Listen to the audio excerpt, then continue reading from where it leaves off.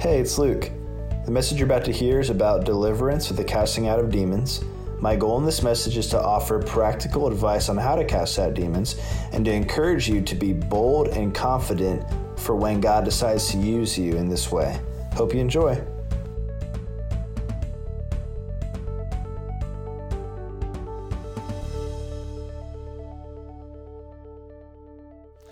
All right, turn to Matthew chapter 10, wherever you are. We're going to continue with our supernatural series. And here's the big idea with this series. There is a seen realm, or you might call it the natural realm, and there is an unseen realm.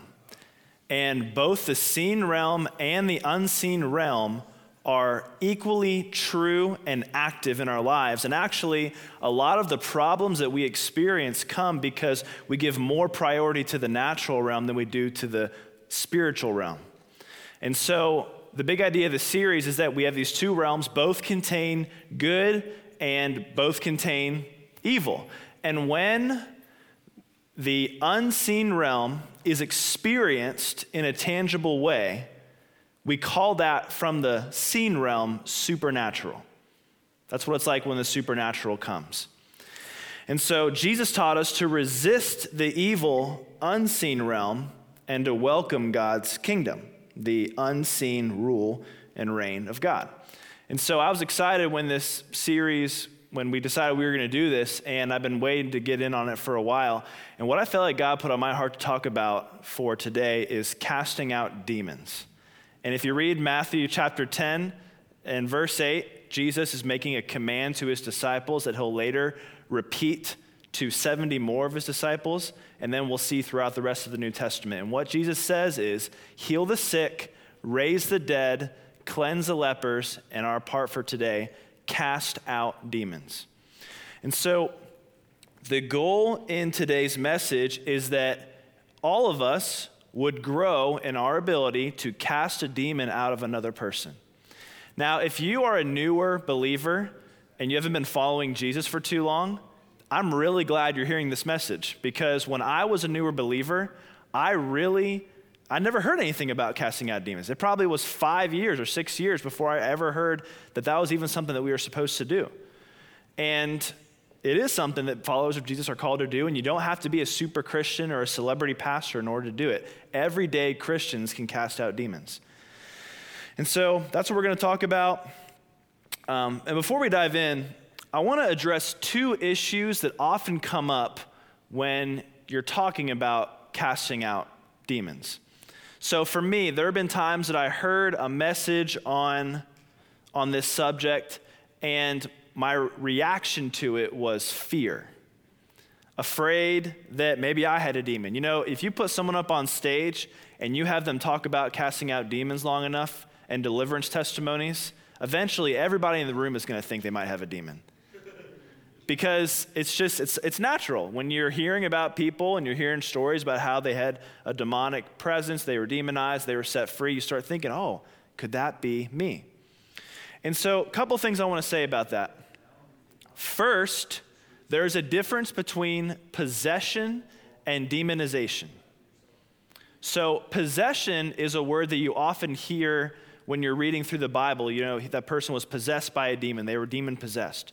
And although it's what we see in the English, it's actually, and I confirm this with Van, who reads Greek, it's actually not the best translation of the word. A better translation of the word is demonized. So not demon-possessed necessarily, but demonized. And here's the difference. Possession implies total control or ownership. Like a demon has you and they're working all of your limbs and all of your legs and controlling it, like you have no control over yourself. Demonized simply means influenced or oppressed by a demonic spirit. And so demonized is really, when we read this word in the New Testament, demonized is really a better translation. So what does that mean? That means that no matter, even if you do have a demon, it does not mean that you are like totally possessed and controlled by it. In fact, if you are born again and you're a Christian, you're following Jesus, you're actually way more possessed and owned by God than you'll ever be by a demon. And so you're possessed by God. And so Christians, they can be influenced or oppressed by a demon, but possessed is not necessarily the best word. Also, demonization occurs on a scale. You see that both in the New Testament and just in personal experience. And what I mean by that is that you might have someone who's more like a level, say a 1 to 10 scale. You could have someone who's more like a level 1, 2, or 3. Don't get hung up on the words. I'm just trying to make a point. There are less demonized, maybe another person. Like the Bible talks about temptation as being influenced from the enemy. And so in a sense, temptation is a form of demonization, of oppression or attack from the enemy. You might call that like a level 1 out of 10 demonization. Then you can go all the way to the other side of the scale to a 10, and that's maybe is like the Gadarene demoniac that you read about in Mark 5, who had thousands of demons that were oppressing him. And so it's a scale, and here's my gut feeling. I can't prove this, and it might not always be true, but I believe that if you are demonized beyond, like, let's say a 3 out of 10, you probably know. And so you don't need to be afraid if you're watching this right now, after we get through the message, oh my gosh, I might have like 1,000 demons in me. If you did, you probably would know. Third thing I want to say about fear, you aren't demonized just because you have the same issue or history as a person who was demonized. So you'll hear stories, you'll hear people who perhaps they allowed a demonic stronghold to come into their life because of unforgiveness. And then you think, well, wait, I think I have some unforgiveness. Am I demonized? Not necessarily. You might have the exact same issue, but you might not be demonized. And so I don't want fear to be the result of this message. This message is, my goal in this is that we would all be equipped in how to do this better. So don't be afraid. Other thing that's happened to me personally when I've heard messages on deliverance that wasn't necessarily good is I became overzealous to do it. Like I can remember first hearing about it, and the next person I was praying for, I had a tiny hunch that they might have had something demonic going on. I was like, I cast that spirit out in Jesus' name. Never really goes well if you start to try to cast a spirit out of someone without them asking, unless, and this is what our founder of the Vineyard, John Wimber, said. This quote, let me back up. Quote, he said, don't fire until fired upon when doing deliverance ministry. Don't fire until fired upon. What does that mean? That means it's usually best, this is not the law, this is a guiding principle, it's usually best not to try to start casting a demon out of someone until you have seen evidence of that demonic presence or the person has asked you to do it. So we don't want to get overzealous at casting out demons from hearing this. So those are two things I wanted to cover first. Quick biblical overview. That verse that we read earlier, Matthew 10, if you look at Strong's definition of the word cast out, this is what it says. This is from Blue Letter Bible. To eject, literally or figuratively, to bring forth, to cast, to drive out, to expel, to leave, to pluck, pull, take, thrust out, to put forth or put out, to send away or to send out. And so what do we mean when we say cast out a demon? What we mean is deliverance is when a person who is being afflicted by a demon is set free from that affliction. That's what we mean by casting out a demon. That's what we mean by deliverance ministry. Now, in the Old Testament, you actually only see the Hebrew word for demon twice. And they're not, you read about evil spirits sometimes and unclean spirits, but they're not that active. By the time you get to the New Testament and you look at the ministry of Jesus, you see that there is demonic activity going on all over the place. And Jesus is casting out demons almost every single place that he goes. And so then you see also the verse we read, Matthew 10:8, and here's why I think this is important. In the end of Jesus' time on earth, right before he ascended back to heaven, he gave a famous passage of scripture called the Great Commission.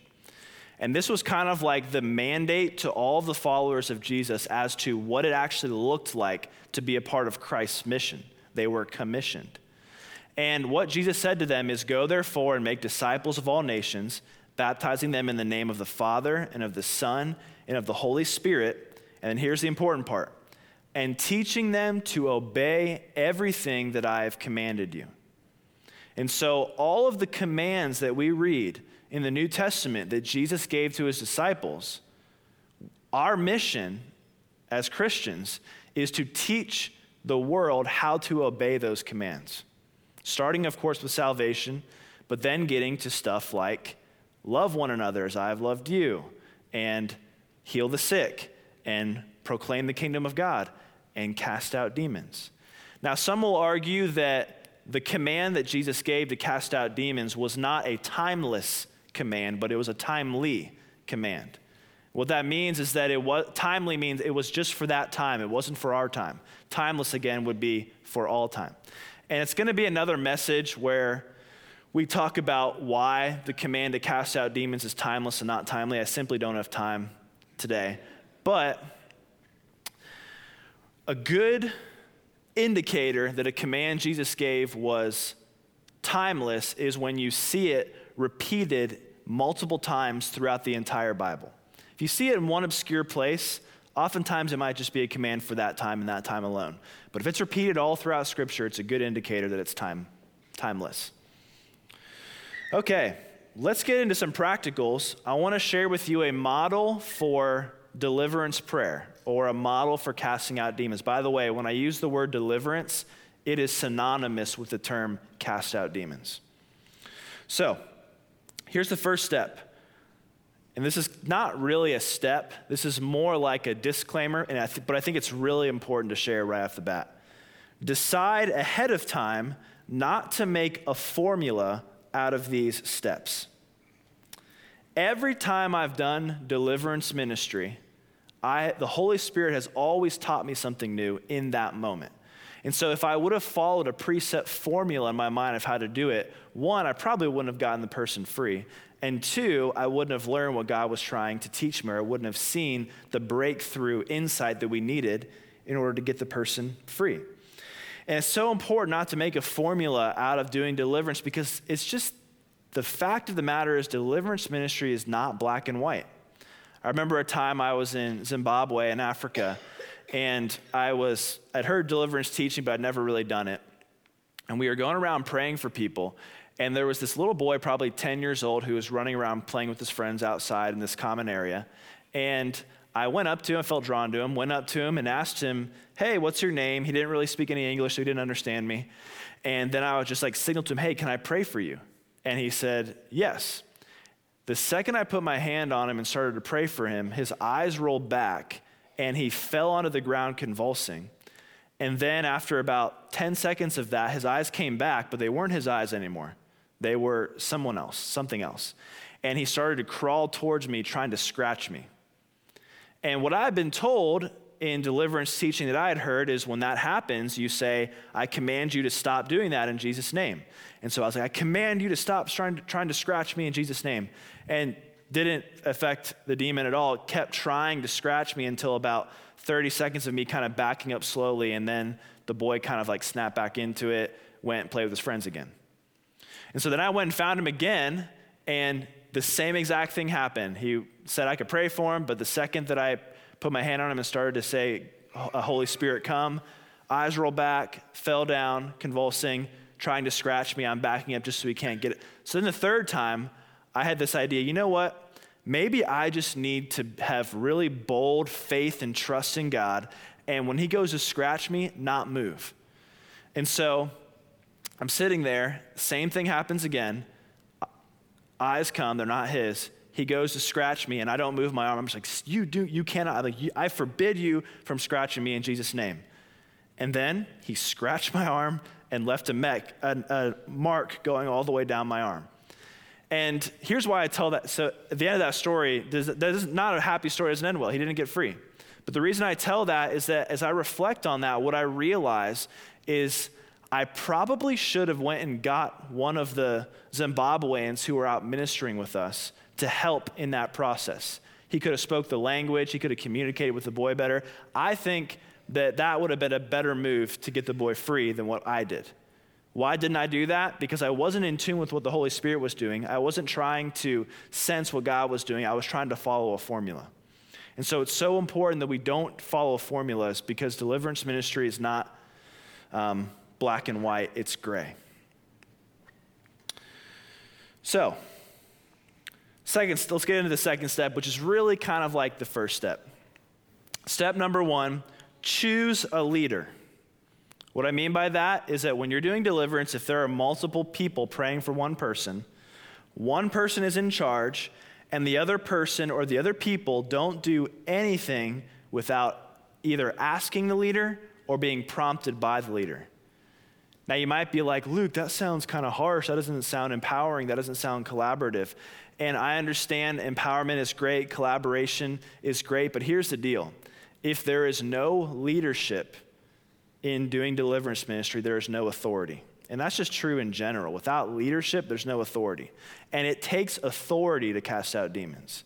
And if you got multiple people who are all shouting one thing all shouting their own plan and their own prayer and trying to do their own thing with the person, then it's kind of like, imagine if you were trying to dig down to the root of a tree, right? And that's what you're really doing in deliverance ministry oftentimes. You're trying to get to a root.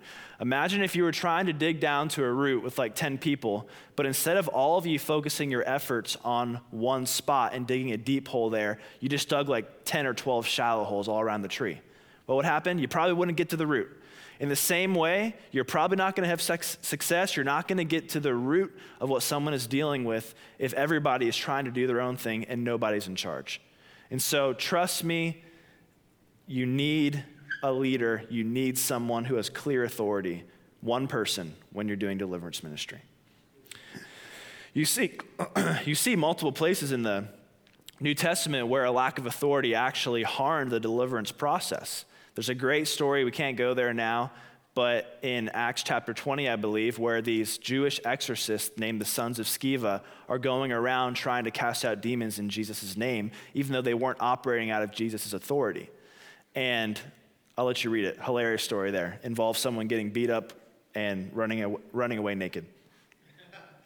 So here's the deal. If you find yourself praying with someone for deliverance and you suspect that they don't understand this, that there needs to be one leader, I'm telling you, it might feel weird, it might not feel natural, it might feel harsh, but the right thing to do for the person getting prayer is to look at the person praying with you and say, hey, I'm going to lead this. I don't want you to talk to them or say anything to them unless you ask me or unless you're prompted by me. Next step, take charge of the situation or minimize the chaos. So after you've chosen your leader and you've taken some time, I didn't say this earlier, I meant to, you've taken some time to interview the person and to ask them all of the stuff that they've been experiencing and try to see what maybe some root mindsets or issues might be that have resulted in the demonization. Once you get through that, it's important that if anything starts to happen, if there's any kind of demonic manifestations, maybe something like the boy I was talking to you about earlier is happening, or maybe, and I'll tell a story about this in a second, maybe you're walking into a situation where a demon is already manifesting and the situation is chaotic. If you find yourself there, it's really important that you take charge of the situation and minimize the chaos. Why? Because demons thrive on making people feel out of control. It's actually one of the places where they get their power from, or they get their fear, scare tactics from, is making the person that they're afflicting feel out of control. And so what you want to do is if you walk into a really chaotic situation, deliverance situation, you want to do what it takes to calm everything down. And about 9 months ago, Jamie and I were living with Van and Lori because we had just moved out of the house we were renting and we were in the process of buying a house. And we actually casted some demons out of Van and Lori. No, just kidding. Just kidding. We had an interesting interaction with a different kind of critter than a demon. And I thought that to emphasize this point about being calm and minimizing chaos, that we would show you a quick video. So why don't we roll that video?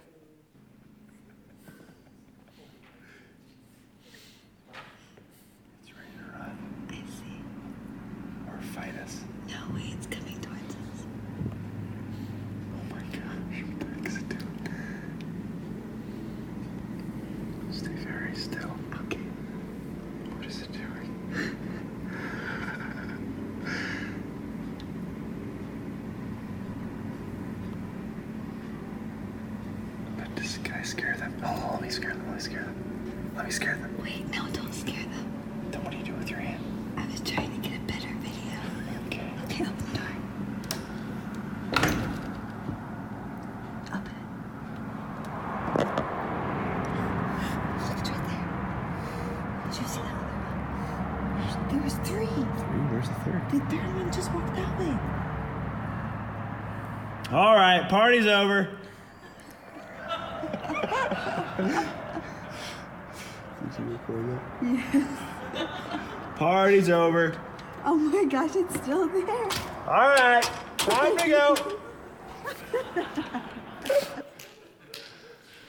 All right, so I don't actually know how much we can learn about casting out demons from that, but I've just been waiting for a message where I could use that video. But it's important that when we're doing deliverance, if we walk into a chaotic situation, we have a calm demeanor. We're not freaking out. We're not like reacting to what the demon is doing, that we're at ease, but we're also bold. We need to have a bold authority too, and not be passive or tentative, but to be very direct and very assertive. There was a time that Jamie and I were doing deliverance ministry in Australia. We had went to Australia with Putty Putman to launch a series of ministry schools called the School of Kingdom Ministry. There were 8 of them that got launched in the country. And when we were doing one of the trainings that we were doing for the people that would be leading the classes, part of the training was actually teaching on this topic. And so, by the way, Micah Turnbow was there also. It was the 3 of us. And part of how they train is they actually do real life. They don't quite do deliverance, but they do like what they call inner healing ministry, where they interview a person in front of a room of all the people that are being trained, and they actually really try to help the person get more internal freedom through talking to them, finding root issues or experiences, and praying for them. And so this is happening, but the person who is being interviewed and prayed for, it's hard to, how do I say this? It seemed like to me, and I think it was confirmed later, that they actually had no interest in getting free, but they were really enjoying the spotlight and kind of this desire to kind of get attention. Every so often, they would kind of take a second to preach to the people that were sitting there. Yet you could tell this person really had some issues that they needed to be freed from. And so it kind of feels like uneasiness is rising in the room. Eventually, Micah goes over to Putty and says, "Hey, Putty, stuff is starting to happen, and I think we need to transition." So then Putty stands up in front of the room, and he says, "All right, we're going to pause here, but everyone who is either feeling nauseous or feeling unsafe, I want you to stand up." And right then, about 15 people stood up, and instantly, demons started manifesting all over the room. What I mean by that is people are howling, crying, some people are growling, some people are convulsing. It all happened right then at once. And so the goal was to let the Australians that we were training be the ones who actually went and practiced doing this. But Putty eventually just sent our team and said, "Hey, I need you guys to go and help." And so I walked up to this lady, and she had 2 people praying for her, and she was yelling, gritting her teeth, and crying hysterically. And the people praying for her were kind of just praying like, just peace in Jesus' name, peace in Jesus' name. And it wasn't bad what they were doing, but it wasn't necessarily resulting in peace. And so the first thing that I did is, this is stuff that I feel like just came to me in the moment. I had her sit down because she was standing, first off. And then we took a full minute just getting her to calm down, to be able to talk to us, and just be in a normal state of mind. And once we did that, it was so much easier to start making breakthrough in her deliverance prayer.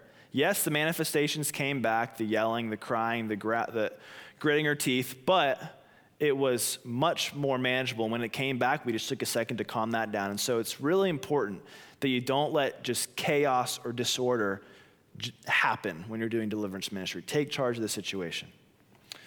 The next step, confirm that the person actually desires freedom. Sometimes people say that they want freedom, but they don't actually want it. Or sometimes people might even be manifesting a demon, but if you ask them, hey, do you want to be free from that? They don't want to be. And I promise you that if you can spend hours and hours and hours trying to get someone free from a demon, and if they don't want that freedom is not going to come. Why? Because God gave us free will, and He values free will so much that He will not violate our free will. He will let us choose to stay in a painful situation if we want to. So confirm they want freedom. I'm going to breeze through some of these a little quicker than I could. The next step is identify the mindset that has empowered the stronghold. What I mean by a stronghold, this is how a stronghold happens. You can read about it in 2 Corinthians 10. A stronghold happens when a person believes a lie about themselves or a lie about God, and then because they believe it and they don't believe the truth and they internalize that, a mindset is formed in them. And once a mindset is formed in them, the enemy is able to actually access, oppress, and influence them via that mindset. You see, our minds, I believe that our minds are the greatest battleground between the unseen and the seen realm. And so it just makes sense that the strongholds the enemies can get in order to afflict a person start in our minds. So you want to identify what could that mindset be that is allowing this person to be afflicted. I've seen before bitterness or unforgiveness. That is a common one that can result in a stronghold. The lady I was telling you about from Australia, she was experiencing some abuse as a kid, and her mom didn't believe her. It was from a neighbor. And so that experience and that traumatic memory and that traumatic time in her life actually resulted in a mindset of powerlessness that she had that gave the enemy some room. Sometimes you'll observe something and you'll be able to tell what, you won't even have to ask the person. But you want to identify that mindset, there's way more I could say about this, but whatever it takes, and then break that stronghold off. The way you do that is the next step. Lead the person in verbal rejection of the mindset and associated lies. So that looks like figuring out what the lie is and saying, hey, I want you to say, in Jesus' name, I no longer believe that I am fill in the blank, a failure. I no longer believe that I am powerless. I no longer am holding unforgiveness towards that person. So reject the lie and then proclaim the truth. I'm a powerful person. I forgive that person in Jesus' name. After that, that's a good time to cast out the spirit. And so what that looks like, it's important you do this. This is not like an optional part of this. You can go through all of what I just said, and the demon can still be like lingering or barely holding on by a thread. But once you get through the time of identifying those mindsets and declaring truth and rejecting lies, look at the person and say, I cast out the spirit of, whatever it is you're talking about, powerlessness, the spirit of fear, the spirit of shame, whatever. I cast it out in Jesus' name. And then, after that, assess progress and decide what's next. So sometimes it'll be very clear that something happened, other times it won't. And this is why we have to always have our antennas up to what the Holy Spirit is saying as we're doing this. So the lady from Australia eventually experienced this amazing freedom, and she said that she had not felt the way that she was feeling in years. Jamie was praying for someone, funny enough, who had the same name, really close to me. That lady got totally free. So deliverance ministry is really an amazing thing. So I encourage you, press into it more, learn more about it, dig into the scriptures, maybe read a book. But I'd love to say a prayer before we close our time together. So, Holy Spirit, thank you that you've equipped us and given us the ministry of casting out demons. I ask that you would put grace and favor on all of us to be able to do this and to hear from you, to remember these steps, and to get people free when the situations present themselves. In Jesus' name, amen.